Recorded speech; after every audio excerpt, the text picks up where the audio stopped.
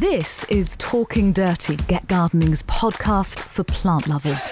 The video version is available on our Get Gardening YouTube channel, so you can head over there if you want to see our ugly mugs, and there are pictures of the plants there as well.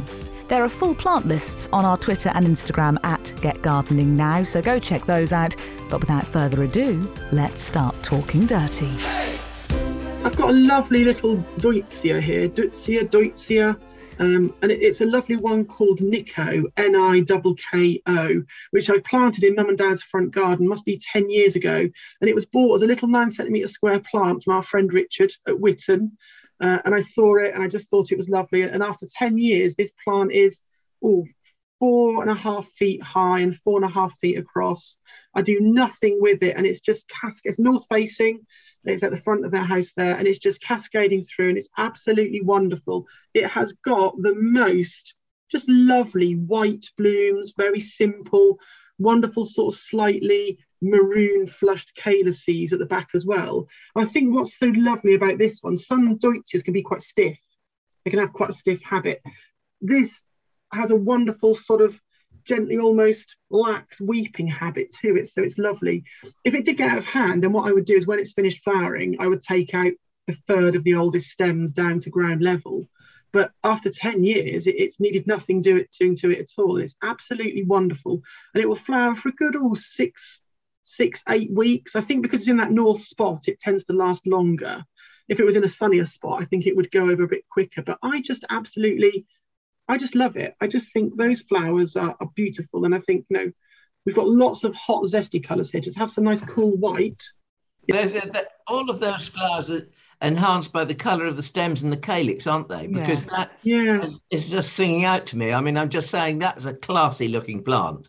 It is, and I've never seen it in a nursery or garden centre, so I'm pleased that I grow it. I mean, I'll have to bring you some cutting material when it's ready, and you can do that would be wonderful. Trays and trays of cuttings. I mean, it's still in full flower, but you'd have to remind me, and I will just cut a bunch, put it in a bag, and you can prop it. So I think that'd be a really lovely addition to maybe some of your borders that have got roses in, because imagine this lovely soft white shrub with all that rich burgundy rose foliage at this time of year.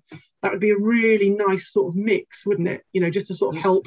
And the burgundy stems and the burgundy calyx and the burgundy roses, all sublime. Be a really sort of classy way to sort of set it off, wouldn't it? Which is nice.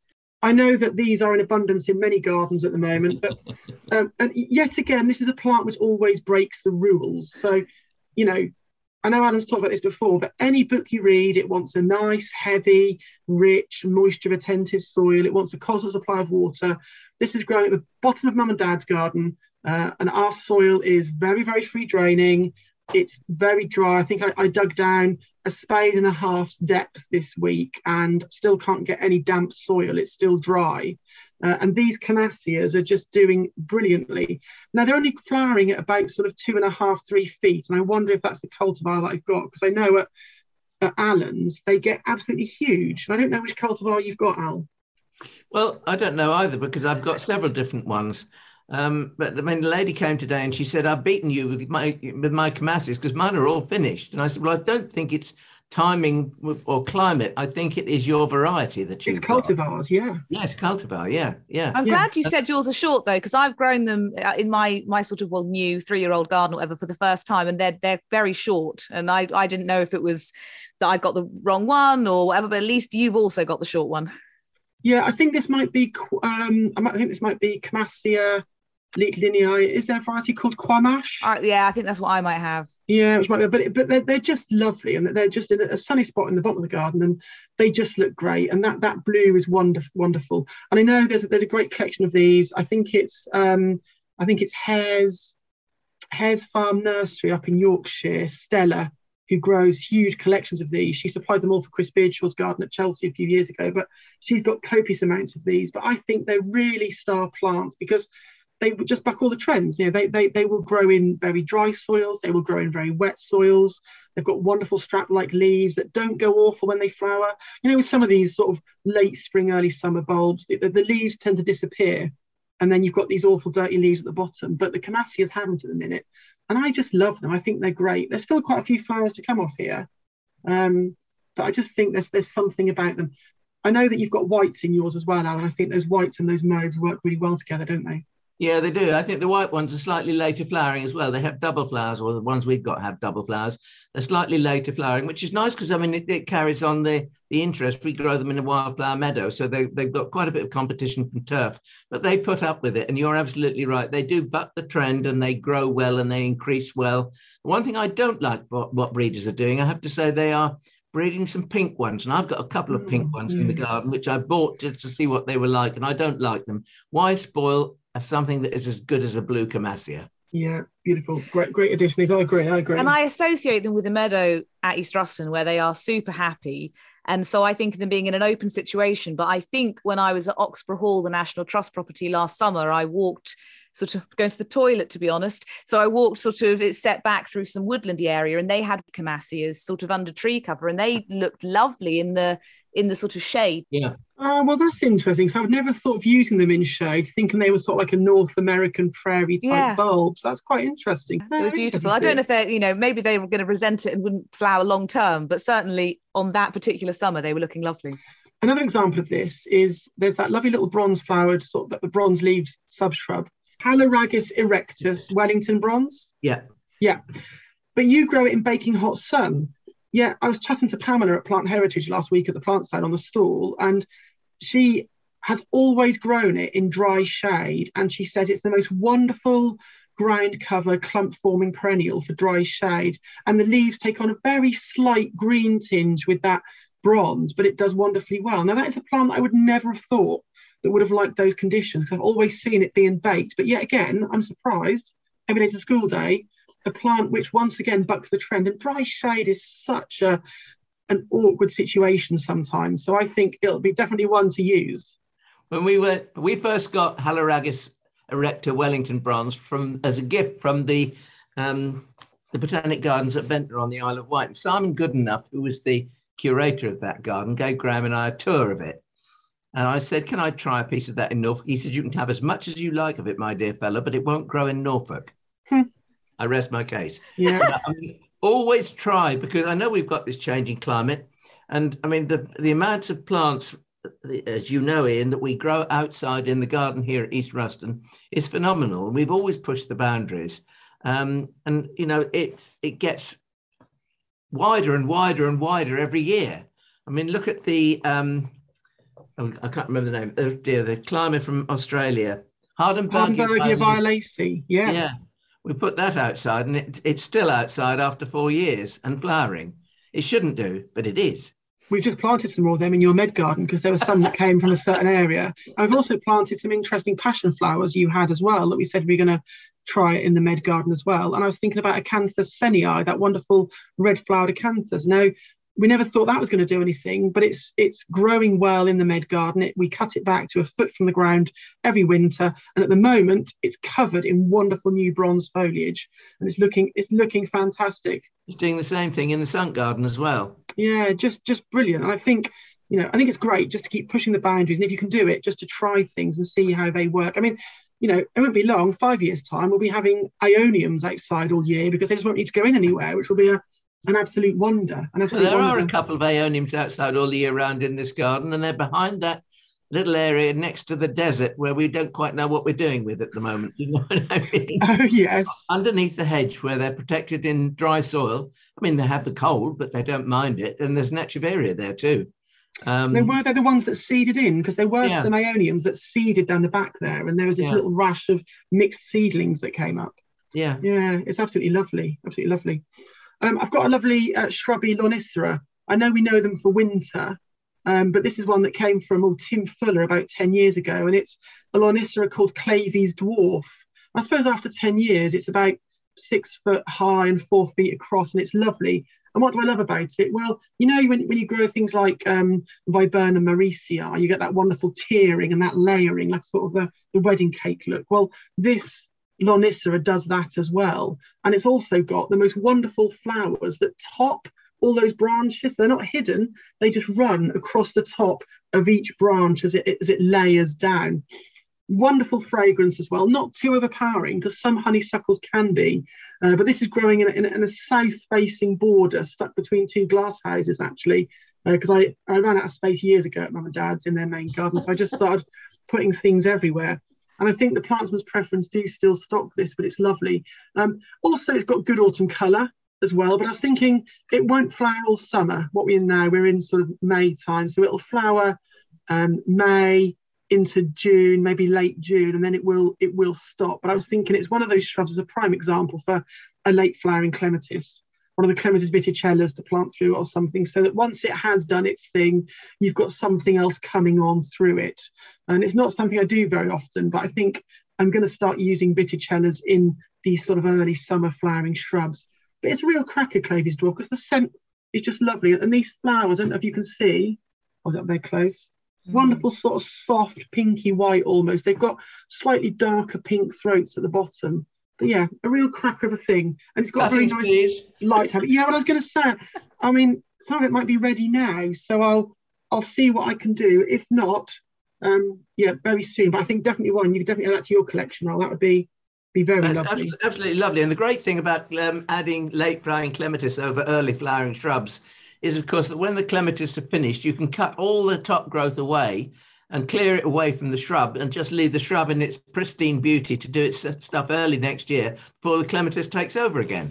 Yeah, I think that's great, because you're not left with that awful issue where you've got lots of tangled stems. You've got to try and negotiate while you maybe try and prune this honeysuckle. I mean, I've not pruned it at all in the 10 years it's been there. But once again, thin out a third after flowering if you're worried that things might get a little bit out of hand. And once again, I've never seen any garden centre or any other nursery apart from the Plantsman's Preference, and it's a cracking thing. It really, really is.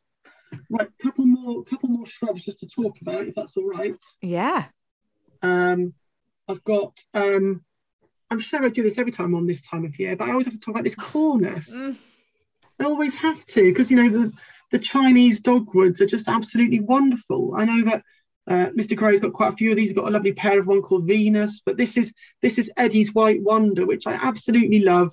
And I think I have to include it every time I'm on at this time of year. And even in the autumn, I include it because it has these wonderful orb-like fruits, which have got their wonderful red finish to them. But the one thing I'm finding with Eddie's White Wonder, and I think this is one that Alan's also got growing by his potting shed, is it constantly needs its leader staking. Some of the corners produce, really good, strong stems. But Eddie's White Wonder is lovely, excellent blooms, but I'm always having to retie a leader in. Otherwise, so I want to get that nice sort of keep going up in those layers. Otherwise, the leader just tends to fall, and then I get lots of shoots coming out from the back of it, and then it messes the crown up. That's the one downside to it.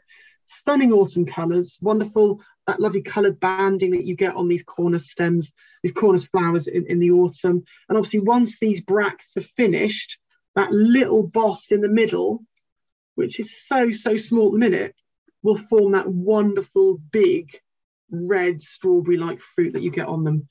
And they're just such good things. I find they're a little bit slow to get established, can take 2 to 3 years to get their roots down. But once they're down and they're settled, they're very, very happy. I think it's just that structure they have. Once again, it's that wonderful layering and that overall structure they give to the garden.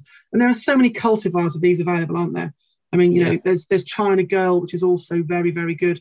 And I noticed that people like Nigel Dunnett and people are trialing actually coppicing these when they're young, to make wonderful multi-stem sort of woodland shrubs rather than trees. There's quite a bit of interesting work going on with these in terms of their sort of how they're treated culturally to get them into sort of, interesting shaped plants. So I think they're absolutely fantastic. Right, I'll just do 2 more because we're going to need time. Rose, obviously well known to many, many people, well known to Alan because it's making its way across his office sort of gutter line beautifully. It really, really is. And it's one, and this came from him probably about 10 years ago as a plant that I think we'd cropped, and it's Rosa Pompon de Paris, which I just love it. There's just something about it which is just so graceful and delicate, and the fact it flowers so early and these wonderful thin malleable stems. I mean, I can't say more about it really. It's just a cracking rose, and once again, quite a short season of flowering. But this is currently scrambling over the chicken run fence at mum and dad's, and the chicken run fence is just stock fencing, tensioned on posts, but it's just loving it, lacing its way through with honeysuckles. There's also Ribe speciosum up there. There's late flowering clematis like tanguticas. There's all sorts of things.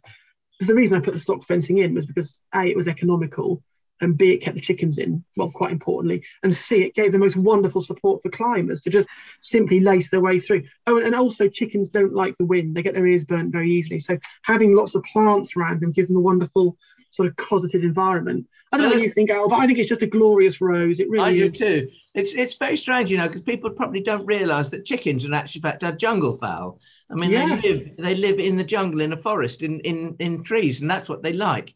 Going back to Pom Pom de Paris, that's an old Victorian variety. It's absolutely charming.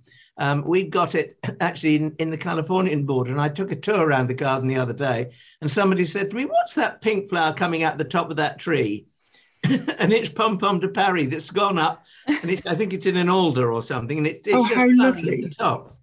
It does tend to push these straight stems up to try and find new latches, doesn't it? But you can see this one's been hanging down the way that all the blooms, but it's just such a lovely thing. I was thinking, actually, if anyone's got to sort of do things, I mean, it's an ideal rose for sort of using for wonderful table decorations or for wedding flowers, or if you want to. You could though, couldn't you? It'd be lovely. That is a great headdress, Ian. Talking about using them as table decorations, there used to be a dwarf version of Pom Pom de Paris that people used to grow as small standards.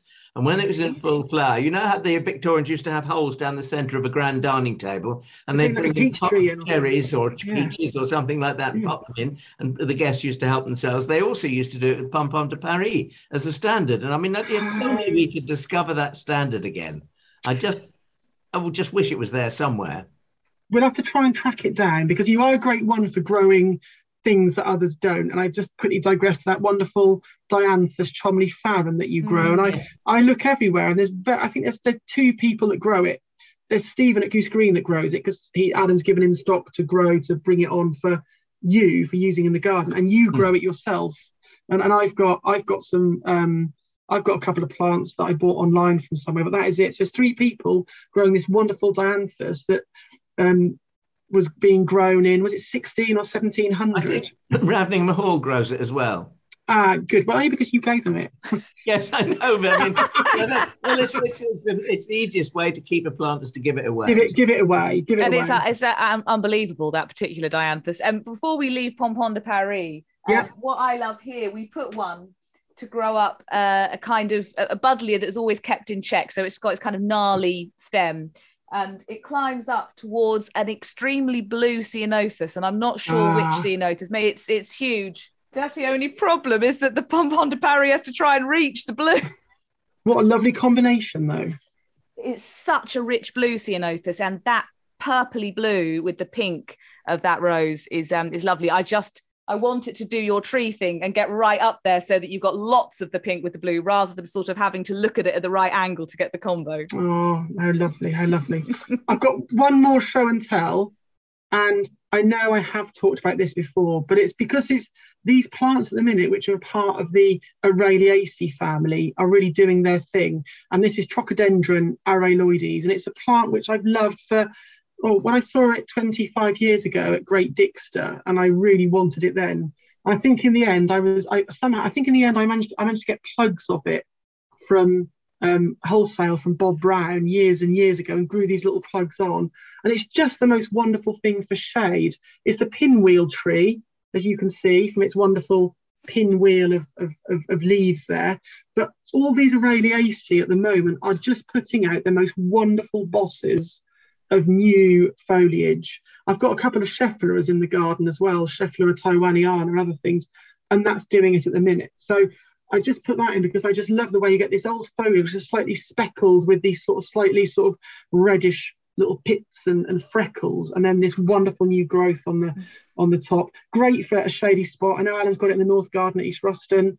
It's a lovely thing. Every year I think I must collect seed from his, and we should sow it and grow it, because I think it'd be a really great seller, and every year I forget, but there's just something so nice about it. I'm going to snap that top out because I just love that structure of leaves. It's absolutely fantastic, isn't it? And it's not for our benefit, so it can absorb as much light as possible and it can cope with windy conditions. But if you look at that, there's not a single leaf that overlaps another, so every leaf gets the sun. But it's just a cracking thing, it really is. I've had it in the garden for, well, I think I've had it in the garden for 15 years, and it's about sort of 5 foot high and 4 feet across. But I just think it's an absolute cracker. If you can find it, it's well worth looking for. Fabulous. And that's my show and tell. What wonderful show and tell, as ever. I've just realised the west-facing garden is creating a little bit of a sunny situation in the back of my camera. So I'm just going to move around a little bit so that I'm not completely blown out by the evening sunshine. Ian, you never, ever fail to bring along copious, fantastic, inspiring quantities of show and tell. Well, you're very kind. It's just that I do sometimes think that I've talked about these before, but hopefully there'll be new people watching and they'll be like, oh, well, these are interesting things, So I think one day our lot will do show and tell, and we ought to watch him do show and tell, because that would be a real treat. Plants, that is, plants. Well, Matt Pottage and I, we're still after a show and tell of his wardrobe. Never mind the garden. That is a thing of beauty, his wardrobe, a thing of beauty. Can we have it in sections? So we'll have one episode for jackets, one for shoes, no, 2 for shoes. Because there are so many. Summer and winter. One episode for glasses, one for watches. Brilliant.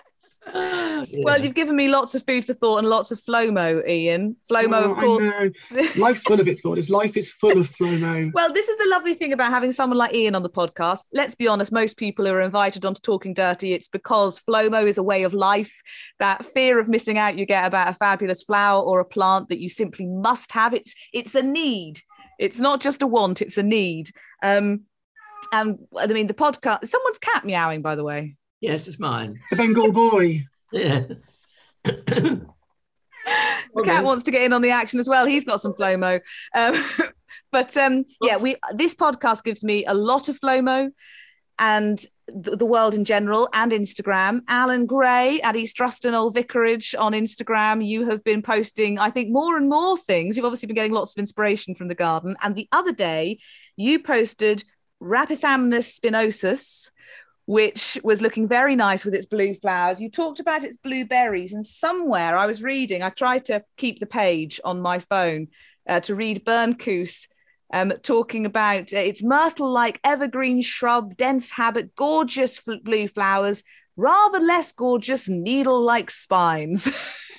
I was just going to say to you, it's an absolute brute to do anything with, but I have tied it to the wall, and I did give it a nice little sort of sheltered spot, because it's sort of slightly grown over by, I think there's a honeysuckle and there's a Banksia rose near it. And they do give it a lot of shelter. So we'll see whether I get berries or not. But this sounded rather good to have the beautiful flowers and the beautiful berries. The more I read about it, wasn't so sure about the spines, but I did have instant FLOMO when I saw it on your Instagram. So that was something I registered recently. Ian, where are you at with your FLOMO? Oh, well, it's a never-ending list. Because I've got a garden the size of Alan's drawing room, so my space is quite limited. But I had to pay a visit to my accountant this morning, and she's got this wonderful garden that wraps around that her house and round the road as well. And it was a plant which I knew, but I just saw it using a different light, and it was a wonderful shrub of Rosa moysiei geranium. It has those wonderful, lovely sort of flagony hips on in the autumn, but it was in flower with its rich sort of carmine burgundy flowers, which were gorgeous. And then it had Euphorbia caracus near it.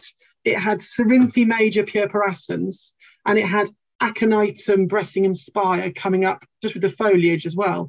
And I just saw it with those plants. I just thought, I need to plant more sort of these wild shrub roses, because I say I've run out of space here, but there's still a couple of acres at mum and dad's which I'm gradually sort of planting up with shrubberies. And I thought, how nice would it be to plant some groups of really old shrub roses, just let the grass go quite meadowy around them, cut it back once a year, maybe add some bulbs through as well for plant for the autumn, ready for the spring, and just let these roses. And I think maybe it stems from when I was at Sittinghurst and saw them sort of growing out in the orchard, these old roses with the sort of meadowy grass around them. And Rosa moysiei geranium is one that I'm definitely going to get a few of and plant a group of them. So I think it's a plant which I've overlooked, and actually would be a great one to have. I tell you what, she's a spiny little devil. Yes, she looked like that when I walked past her. Yeah, It's a spiky Flomo today. Can I ask, Ian, did you have anything to do with this garden you've just been talking about? No, I didn't. I didn't at all. Because this sounds like a plantsman's garden. Well, no, I mean, Frances has got some lovely stuff growing. She's got all wallflowers, which have seeded about, Cerinthe, which has seeded through as well, alliums. She's got areas of roses. She's got Trachycarpus palms in there as well. She's got Rosamundi, which she cuts down to 4 inches every winter. And it's formed this wonderful ground cover mat of foliage. And it's now starting to flower about 8 inches, which I thought was a lovely idea as a wonderful ground covery thing. I think she is quite keen on her plants. I've gone to get some bits off her that she wanted rid of, some golden bamboos and stuff and things. But yeah, she's a lot of it is nature doing its thing. But she's definitely got an eye there for combining foliage, flower and form, which I think is really good. Out of interest, Ian, did you pick your accountant by their likelihood to give you plants? No, I didn't. I picked her because she's darn good. No, but it's because Frances also does all the sort of bookkeeping for various garden clubs I used to belong to. So, but she's very good at that. But yeah, she's got some lovely stuff. It was just the way that the rows and those plants were put together. And it's just simply, she's got a few little grass paths running through, but it's all very relaxed and informal. And there's something very pleasing about it. Yeah. Wonderful. Rosamundi, my granny used to grow that. And she used to grow it behind, a typical sort of that. You've been to my granny's old house, Ian. I have, yeah. There were 2 box hedges leading towards the front door from the road with a pedestrian gate. A lilac was on one side of the gate, and the box hedges, and then 2 rows of Rosamundi behind the box hedges. And she used to get cross because the Rosamundi used to suck her into the box hedges. Yeah. Yeah, it's a lovely rose though, isn't it? But I think that's what probably Frances exacerbated its suckering by cutting it back hard. But I thought, if you've got the space for it, what a wonderful ground cover. Exactly. It sounds a wonderful way to deal with it. Yeah. And I do remember seeing that at Kipsgate Court. They had 2 rows of it leading to an arch of silver-leafed hornbeam, I remember. I mean, they trained this tree as an arch, and it just looked lovely. Yeah, lovely thing to do. So we've had 2 prickly Flomos so far, Alan. What's yours, Mr. Gray? I don't know. I mean, I just sit and talk and listen. And the wise old bird, the less he spoke, the more he heard. And, to Linicera, I want that. Clavy's dwarf, Deutsche Nico, both of those I've written down. I mean, they just seem to be such good plants. And I'm wondering why we don't see them if they're such good plants. I mean, Ian's grown them, and I suspect the reason is because they need patience to start with. And they need probably 3, maybe 4 years before they start to look plumptious, if you like. So, I mean, both of those are on my list. I'm always wanting to expand my numbers of erysimums because I think they're such wonderful, wonderful plants. And I think that if we get 1 or 2 like Red Jet, which will seed, I think we may, if we get them in close proximity with others, we may possibly find that they're hybridizing. I mean, it's Ruston, what's it called? Royal. Ruston Royal. Ruston Royal is a seedling that occurred here, and it's much bigger than Bowles Mauve. It's got bigger flowers, bigger leaves, a greater stature, and it's paler in colour. I just think that we shouldn't count them out. I mean, Ian's absolutely right. These are the plants that we should be growing in times when we've got to worry about watering plants. And I mean, it seems to get worse and worse. Last year was a very, very dry spring. This year has been an even drier spring. And even with all the rain that we've had in Norfolk recently, here on the edge of the county at East Ruston, 1 mile from the sea, we've had very, very little rain, just enough to settle the dust. It's not enough. No, and I've been in Norwich a lot more recently, and whenever I speak to my other half, if it's raining here, it's not where I live, which has been terrifying while I haven't been there to look after my garden and look after the pots and things. But, certain parts of the garden, like Beth Chatto would always say about her garden in Essex, just so little rain. Even if other parts of the country are getting rain, it seems to miss us. Well, we might get to the stage where more like the Mediterranean, mightn't we? When we have, your main season of plants will be spring, and then there'll be autumn. And in the middle of the summer, Take Beth Chatto's dry garden. When we had an exceptionally hot summer, the plants estivated. They went below ground and they rested while the heat was on, and they came back when the autumn rains began. We may get to this sort of pattern too. Who knows? Yeah. But it's always worth considering the plants in my front garden, because to be perfectly honest, when I moved in, my hose didn't reach that far. So when I was watering stuff in, it was all by hand. And I thought, you're all going to be drought plants so that once you're established, I don't have to water you. And it has, there are certain things that haven't done well, but on the whole, and it's not perfect by any stretch, but a lot of euphorbia and rosemary and the bronze fennel is way too happy. It's sort of taking over, but it works. You can have a really pretty garden without watering it. Things only get watered when they're put in and, while they're establishing, and it never gets any other moisture, and it's fine. And do you grow the Mediterranean fennel, the giant Mediterranean fennel? No, I don't. There's a seedling here in a pot for you. You should grow it because it does its stuff and then it estivates, and it does it naturally in this country. So it's ideal. This wonderful, great statuesque plant. I've got one. I can see it out of my window now. It's about 10 feet tall. There's wonderful lime yellow inflorescences on the top. It does that, then it gently dies back and it goes underground for the rest of the summer. So you can plant other things around it to take over for the rest of the season. And what I love about the fennels is I want height in my front garden, but the front garden, it is our front window. That is pretty much the space I've got to play with. And we always walk around walking the dog, and there's a wonderful shrub of Daphne Ballua that every spring I covet, and it's right in front of someone's window, and we have the opposite reactions. Every time I see it, I say to Peter, "Oh, isn't that wonderful?" And he says, "I have no idea why they've got that in their front garden. It's blocking their window." So the great battle for me is to achieve height without blocking any light. And that's where the fennels come in, because they give me all of this lovely sort of backdrop to the plants, the lovely foil, but they don't really stop any of the light getting through the window. So I do arguably have too much now, but at least they're serving their purpose. So bring on your fennel, Alan. I can increase my sort of wall of fennel at the back of the front garden. Well, only if he promises to marry you. I'll let him know. Or I'll tell him if he doesn't marry me, I'm going to put a Daphne in front of the front window. Just block the whole lot off. Or maybe 3, who knows?